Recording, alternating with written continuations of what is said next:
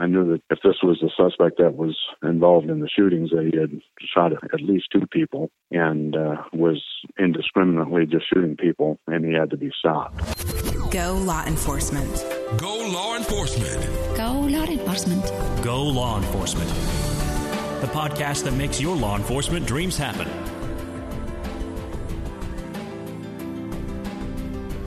Welcome to the Go Law Enforcement podcast, brought to you by GoLawEnforcement.com. I'm your host, Joe Lebowski. If you're looking for a job in law enforcement, GoLawEnforcement.com has the largest listing of law enforcement job openings. The requirements to be a police officer are different for every state. To find out if you meet the requirements to be a police officer in your state, take a short 3-question quiz by going to GoLawEnforcement.com/quiz. That's GoLawEnforcement.com/quiz. An Omaha, Nebraska police officer found himself in a situation where he needed to stop a gunman on a deadly shooting spree. Officer Coral Walker was awarded the Public Safety Medal of Valor from the President of the United States in honor of his actions that day. Officer Walker, thank you for being on the Go Law Enforcement podcast. Thank you, Joe. I appreciate it. And you're a police officer with the Omaha Police Department in Nebraska. That is correct, yes. And how did you get into law enforcement? I would say probably about 9th or 10th grade in high school. I started having an interest in law enforcement. During my younger years prior to that, I wanted to become a doctor and go out to the West Coast and live the exciting life of being a doctor and having a lot of money and fast cars and everything like that. But then as I got older, I had some influence in my hometown from people that were in law enforcement and police work, and I decided that was the route I wanted to take. Was there any special education or training that kind of got you on the path into law enforcement? Not necessarily education. I would just say that the transition from a small town to moving to Omaha was an eye-opener and an education, for lack of a better word. I got into work with corrections, and that helped a lot, and that got me real excited for getting into law enforcement. So I tested for Omaha when they had a class coming up, and I lucked out and was chosen to be part of the academy class that year. And how long have you been a police officer with Omaha? July will be 18 years. And can you kind of briefly describe what you do in your role as police officer in Omaha? Well, right now, and since I started, I've been part of what we call the Uniform Patrol Bureau. I'm in a marked cruiser. I'm in uniform and do officer-initiated law enforcement work, as well as respond to radio calls and calls for service or crimes in progress. Are there any particular details that you're part of in addition to your main role? I'm a field training officer. So when we have an academy class, when we have recruits that graduate the academy, they come out and they ride with a veteran officer for 10 weeks, sometimes longer, after they've done the academy, and I help train new officers that way. I'm also an EVO instructor. That's emergency vehicle operations, and assist in training the recruits in how to drive the police cruisers in emergency vehicle operations. Can we go back to a particular day in June of 2013? Did that day start off like any other day? Absolutely. It sure did. It was a beautiful day. Sun was out. The first half of the shift was relatively uneventful. There wasn't a lot going on as far as radio calls for service or anything like that. And then I remember the first call for the first shooting. Shooting just occurred, 3104 Haskell Street, apartment 9. States someone in the hallway has been shot. No further information. They drove a squad en route. Victim is a male, possibly from apartment 10. Can hear a female scream in the background. State suspect was a Hispanic male, black hair, 35'7", blue zip-up hoodie. Did you respond to the first shooting? I did not. I was not in service, and it was not an area of the precinct that I worked. When that second shooting happened, were you one of the responding officers to that incident? When the second shooting happened, I was on another call, but I remember hearing it, and I remember thinking that the location of the second shooting was close enough to the location of the first shooting that I wondered if it wasn't the same suspect. Shooting just occurred, 3901 South 33rd Street. Any available units citywide respond with your number. Now last seen southbound on 33rd Street on foot. Safety's wearing a blue ball cap with white trim, black long sleeve shirt, plaid shorts. Do we have a witness following the suspect? I was thinking to myself that this is pretty serious. This is unprecedented. It's not something that usually happens on a Saturday afternoon. How long passed after that second shooting until there was another incident? If I remember correctly, I would say as far as the notification from the dispatcher, maybe 5 minutes. Be advised, we're now getting reports possibly another shooting at 34 F as in Frank Street, 34 F as in Frank. 5-2, unclear. Is there a vehicle involved? Are these possibly all related? Possibly all related. Suspect information is similar. No, there was an original vehicle listed. Parties at the shooting at 3901 South 33rd Street are stating that their suspect is on foot. Did you respond to that third shooting? By the time that third shooting went out, they had a physical and clothing description of the suspect and that he was on foot in a particular area of the Southeast Precinct.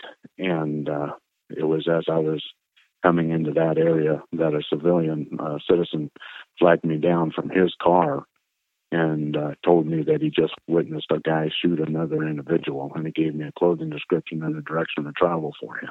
So now you knew what the suspect looked like, his direction of travel. What did you do next? At that point, with the information that the citizen gave me, he was not very far from my location, and I asked the citizen to pull in behind me in his car and make sure that I had the right guide, because the direction of travel that he pointed at, I could not see anybody on foot because of the lay of the land. But as I moved further south, about 100 yards or so, then that's when I saw the suspect, or what I believe to be the suspect, on foot walking in the middle of the road. And when you first made contact with him walking in the middle of the road, what was he doing? He was walking in a southern direction, which was away from my cruiser. When I first noticed him, he was probably 50 yards away from me, walking in the middle of the street. And it was clear that he was carrying something. As he was walking away, his hands were not at his side. I could not see his hands, so it appeared to me that he was carrying something or was holding on to his abdomen or something like that. And that's when I grabbed the radio on my cruiser and notified dispatch that I believe I had the suspect. Did he see you at this point? Not at this point, no. After you radioed in, did you continue to shorten the distance between you and the suspect? Absolutely. I knew that if this was the suspect that was involved in the shootings, that he had shot at least 2 people and was indiscriminately just shooting people, and he had to be stopped. So I presume that he's walking, you're in your squad, you're obviously shortening that distance. What happened next? I rolled up behind him and then to his right. I remained in my car, but I came my cruiser, but I came up to his side and I gave him verbal commands to show me his hands. And obviously at that point in time, he knew you were there. Did he turn to face you? He turned to face me and raised his weapon at me. And what did you do at that point? At that point, I fired my weapon. We exchanged fire for a short time. It seemed like it was an eternity, but it was a relatively short time. And thankfully, I was able to stop the individual. Parker 13, several shots fired. Suspects down at Dolman and F. Help an officer, Dolman and F Street. Help an officer, Dolman and F. Officer's flying, suspect shot. Clear, cancel the help. During the shooting, obviously, you're firing, he's firing. Were you kind of torn between, I need to take cover, but on the other hand, I need to be accurate with my shot, so I need to keep a good visual on him? I was still in my cruiser. I was still in the seated position in the driver's seat, and I had no cover to go to. I remember I was surprised that he was not going down. I knew that I was hitting him, and I could see the muzzle flash from his weapon. And I was surprised that I was not hit. But then I thought maybe I am hit, and I just don't know it yet. But I was surprised that he wasn't going down immediately because I knew that I was hitting him. How many rounds struck your squad? Let's see. He fired, if I remember correctly, he fired a total of 7 rounds, and he hit my cruiser 3 times, I believe, my driver's door. Could you hear the rounds hitting the squad? No. It's a real good example of what they teach us in the academy about auditory exclusion. I don't remember even hearing my gun go off. I remember the muzzle flash from my weapon, the muzzle flash from his weapon, but I don't remember hearing any shots. How many shooting victims were there that day? 4. And what was the outcome for those 4 victims? 2 of them passed. I don't believe there was a 3rd fatality, but the individual that was shot first, that was the first shooting for that day, is still alive. Do you know, was there any relationship between the shooter and his victims? Not that I am aware of. It's very likely that had you not stopped him, he would have continued on with what he was doing? I believe so. He had an additional fully loaded magazine on his person for the weapon that he had. So I believe just in his behavior up until I engaged him, I think he would have continued shooting. Was there anything to explain his behavior? He was had an extremely high level of methamphetamine in his system. And I think that is part of the reason why he was behaving the way that he was. I would like to think that he wouldn't have behaved that way if he was stone cold sober. In 2016, you received the Public Safety Medal of Valor at the White House from President Obama. That must have been an amazing experience. Oh, it was an incredible experience, and it was absolutely unexpected. I had gotten a call from Chief Todd Schmatter of our department. He indicated to me that he received a call from the Department of Justice and that I was going to be one of 13 officers that was awarded that Medal of Valor in D.C. at the White House. He said, "This is a pretty big honor. I hope that you're going to go." And it's like, I wouldn't miss that for the world, of course.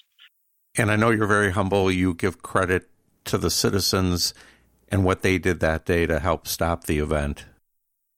It was definitely really inspiring what the citizens did that day. I mean, unfortunately, we live in a time, not just in Omaha, but throughout the nation, that a lot of folks are intimidated and scared by violence that goes on around them. And these folks, the folks that called 911, the folks that actually got in their own personal vehicles and followed this guy so that they could keep an eye on him.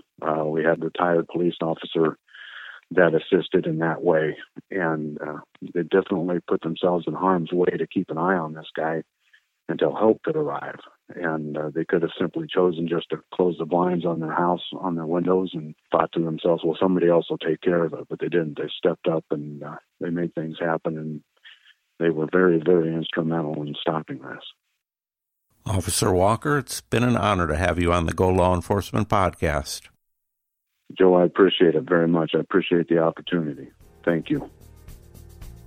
If you're looking for a job in law enforcement, check out the largest listing of law enforcement jobs on GoLawEnforcement.com. To help you get that law enforcement job you want and deserve, we put together a special guide for you. 7 inside tips to get a law enforcement job fast. You can get the guide for free just by going to JobTipsNow.com. That's JobTipsNow.com. If you enjoyed this podcast, please leave us a review on iTunes. Thanks for listening.